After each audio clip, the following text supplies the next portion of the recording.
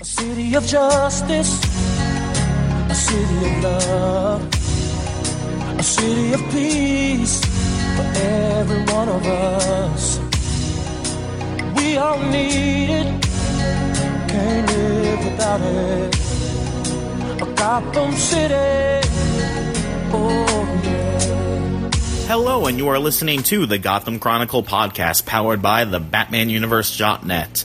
Check out the Batman Universe for this and many other great Batman podcasts. And hey, if you enjoy these podcasts and all the website goodness you get from TBU and have been getting for, the last dozen years, and you want to see more of it, we need your help. TBU has been operating for close to a decade, but hosting and operating fees have been taking a toll. We're not asking you to pay our bills for us, but if we're able to relieve even a small portion of our toll, we can continue to give you the great content that you love, like this podcast where we compare Barbara the Frogs and talk about Gotham. But anyway, head on over to the BatmanUniverse.net, check out our donation bar, and give what you can so we can keep on giving back to you. But anyway, I'm Josh, and joining me is nobody! Don finally had enough of the show, and he left for good. He left me a note in the middle of the night, cleaned out his desk. It was very heartbreaking. Don, you will be missed. No, I'm kidding. Don's on a family vacation, and he was unable to record this week. I had a few plans for guest hosts, about 3 different people, but all of them demanded way too much money and trailer space, or they were just busy. I forget which one of it was. But in any case, all 3 of them fell through, and my backup plans didn't come to fruition. The only sensible thing to do was to record this on my own as a solo show. The thought was unthinkable. I haven't done a solo podcast since 2012 or 2013, so can I still be entertaining without bouncing off of Donovan or Stella? You be the judges. Just be kind judges. This episode is called Unleash, and it continues the Azrael story arc. You all saw the episode, I'm assuming, but just in case you need a refresher, the GCPD, with Gordon as their hanger-on, continue their hunt for Azrael. Tabitha helps him regain his memory, and he repays her by stabbing her in the chest. We call that the Barnes special. He remembers, oh yeah, in the mid-season finale, I was totally about to kill Bruce Wayne. So he attempts to do that until the Penguin and Butch team reunites to end things with a bang. And what a bang it was. Meanwhile, Selina, at Bruce's request, is investigating Indian Hill. She has a brief run-in with Riddle Man. We're getting closer to United Underworld, guys. And then her friend Bridget, and boy do the sparks ever fly. So, Gotham. I was surprised to see Barnes was still alive. It's mentioned in a news bulletin at the very beginning, and I actually missed it in my first viewing. I'm kind of glad he's still around, especially after the way he called Gordon out on everything last week. The discussion on lack of captain was interesting, with Bullock taking command, but isn't there a lieutenant or a commissioner? Anyone else? Like, aside from Bullock? I'm not saying Bullock's bad, just I would think that there's a chain of command. I guess not. I really hope this isn't setting Gordon up to become captain, though. Bullock being the new captain might be interesting, though, because he and Gordon are barely partners anymore on the show, and Gotham's kind of been struggling to find a role for Bullock ever since Lee joined the team, and she's kind of been the person that Gordon interacts with more. Another interesting Bullock moment is when he, Gordon, and Tigress are about to go grave robbing, a sentence that I can't believe I'm saying. Bullock says something along the lines of, I don't know about this, Tommy. We can't break the law. And Gordon's like, oh, shut up, you. Or, in his Gordon voice, oh, shut up, you. This is the direct opposite of the first 2 episodes of Season 1 and their dynamic. This isn't a new observation that the podcast has made, but one worth pointing out anyway. Speaking of Tigress, aka Tabitha, I really thought she was a goner. This is the second time that Azrael has stabbed a regular cast member, and I've assumed that they died. I actually texted Dom when that happened, saying, Azrael kills another regular cast member, before I cut to her in the hospital. The thing that struck me as unusual this episode was her relationship with Butch. It's really seemed to progress. I remember when we came back from the break and they first got together, she was kind of the aggressor and he was kind of like pushing her away like, oh, I don't know about this. But now he seems to have gotten really needy really fast. Butch is a codependent. I mean, look at these relationships that he throws himself into with Fish and then Penguin and then now Tabitha. Now, that does tend to happen in relationships, Butch like progressing, from being no to being I need you, come back. But dang, when he was begging her not to go and when he was crying by her hospital bed, I am curious how this relationship is going to survive once she learns that he bazookaed her brother. I don't know if that's ever been a relationship in history where that's been an issue, where a girl has broken up with a guy because he bazookaed her brother to death. I mean, there was West Side Story, but that wasn't a bazooka. Tony stabbed Maria's brother. It's been a while since I've seen West Side Story, so I don't know. But dang, relationship Butch is needy. Butch also mentions that he kicked Barbara out off camera between episodes. I don't know what to say or think about that. I do hope that there's a plan for Barbara, but aside from that comedic moment of them fighting over the remote, there didn't seem to be a point with her staying with Butch and Tigress, especially since they were trying to make a point that Barbara was putting her underworld ways behind her. So, what's happening? I mean, maybe she'll find out that Tigress is in the hospital and visit her?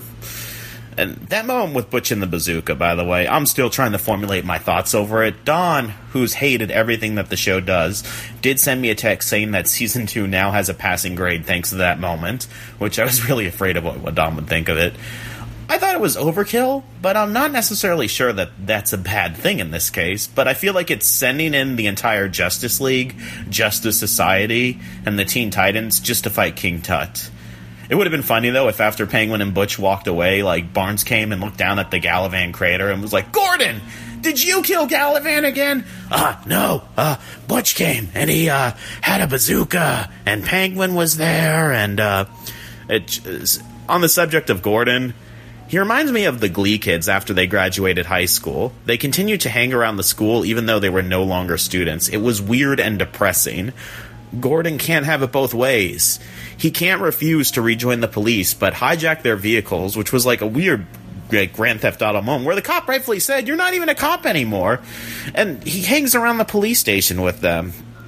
At this point, what's his purpose for not rejoining?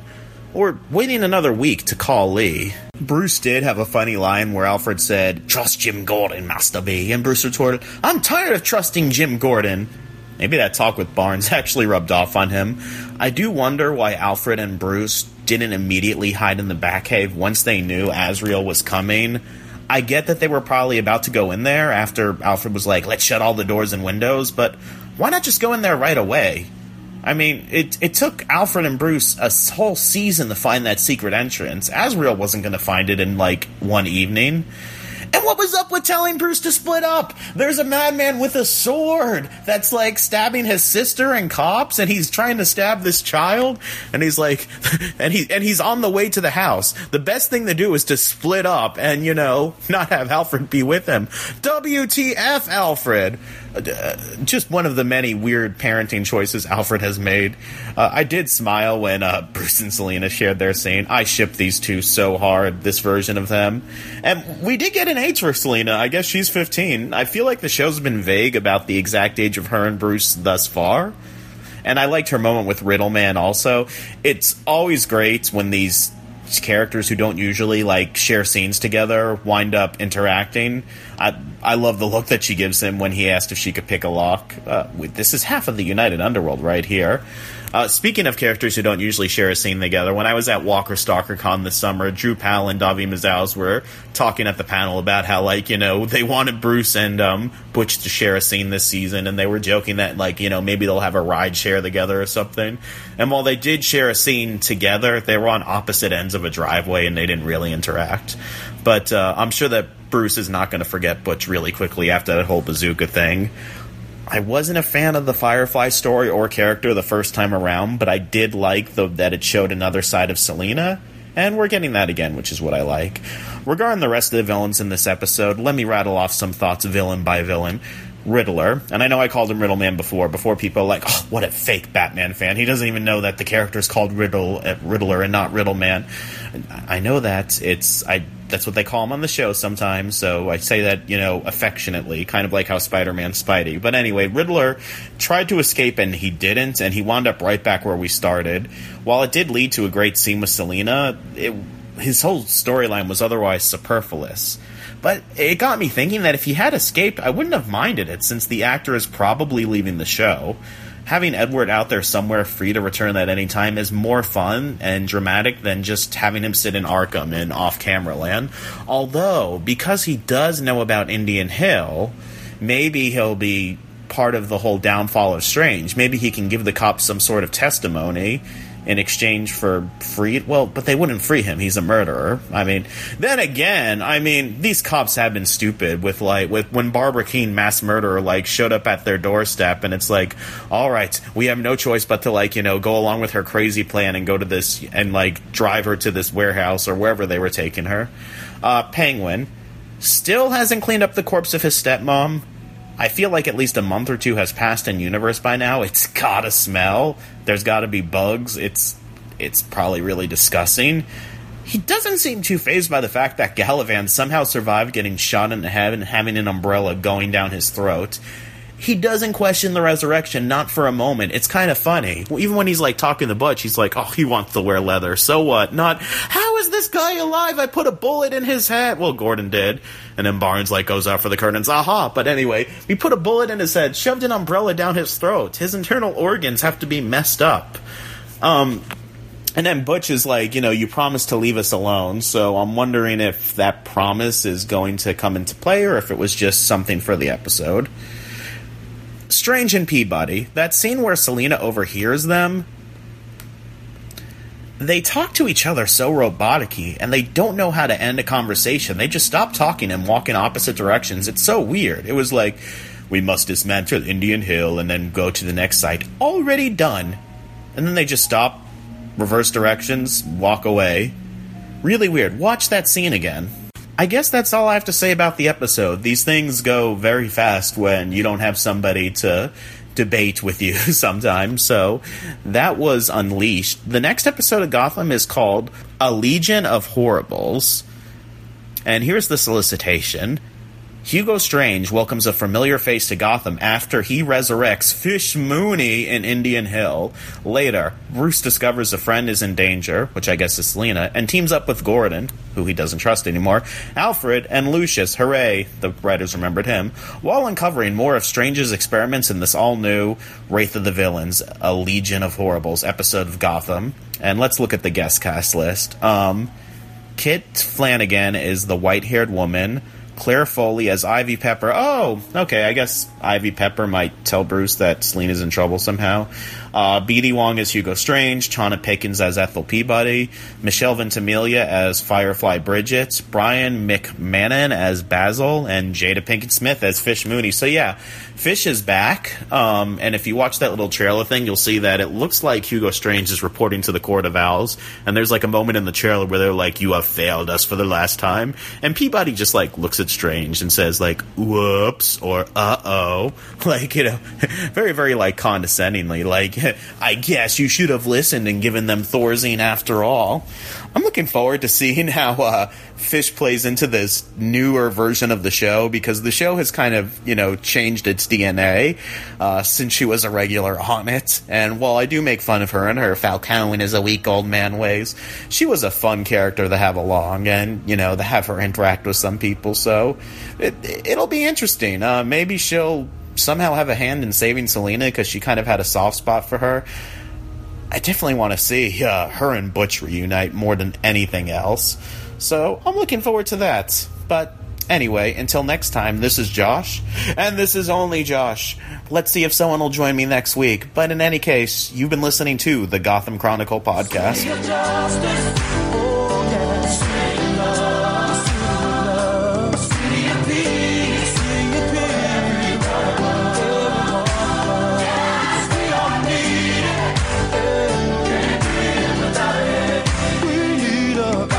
City.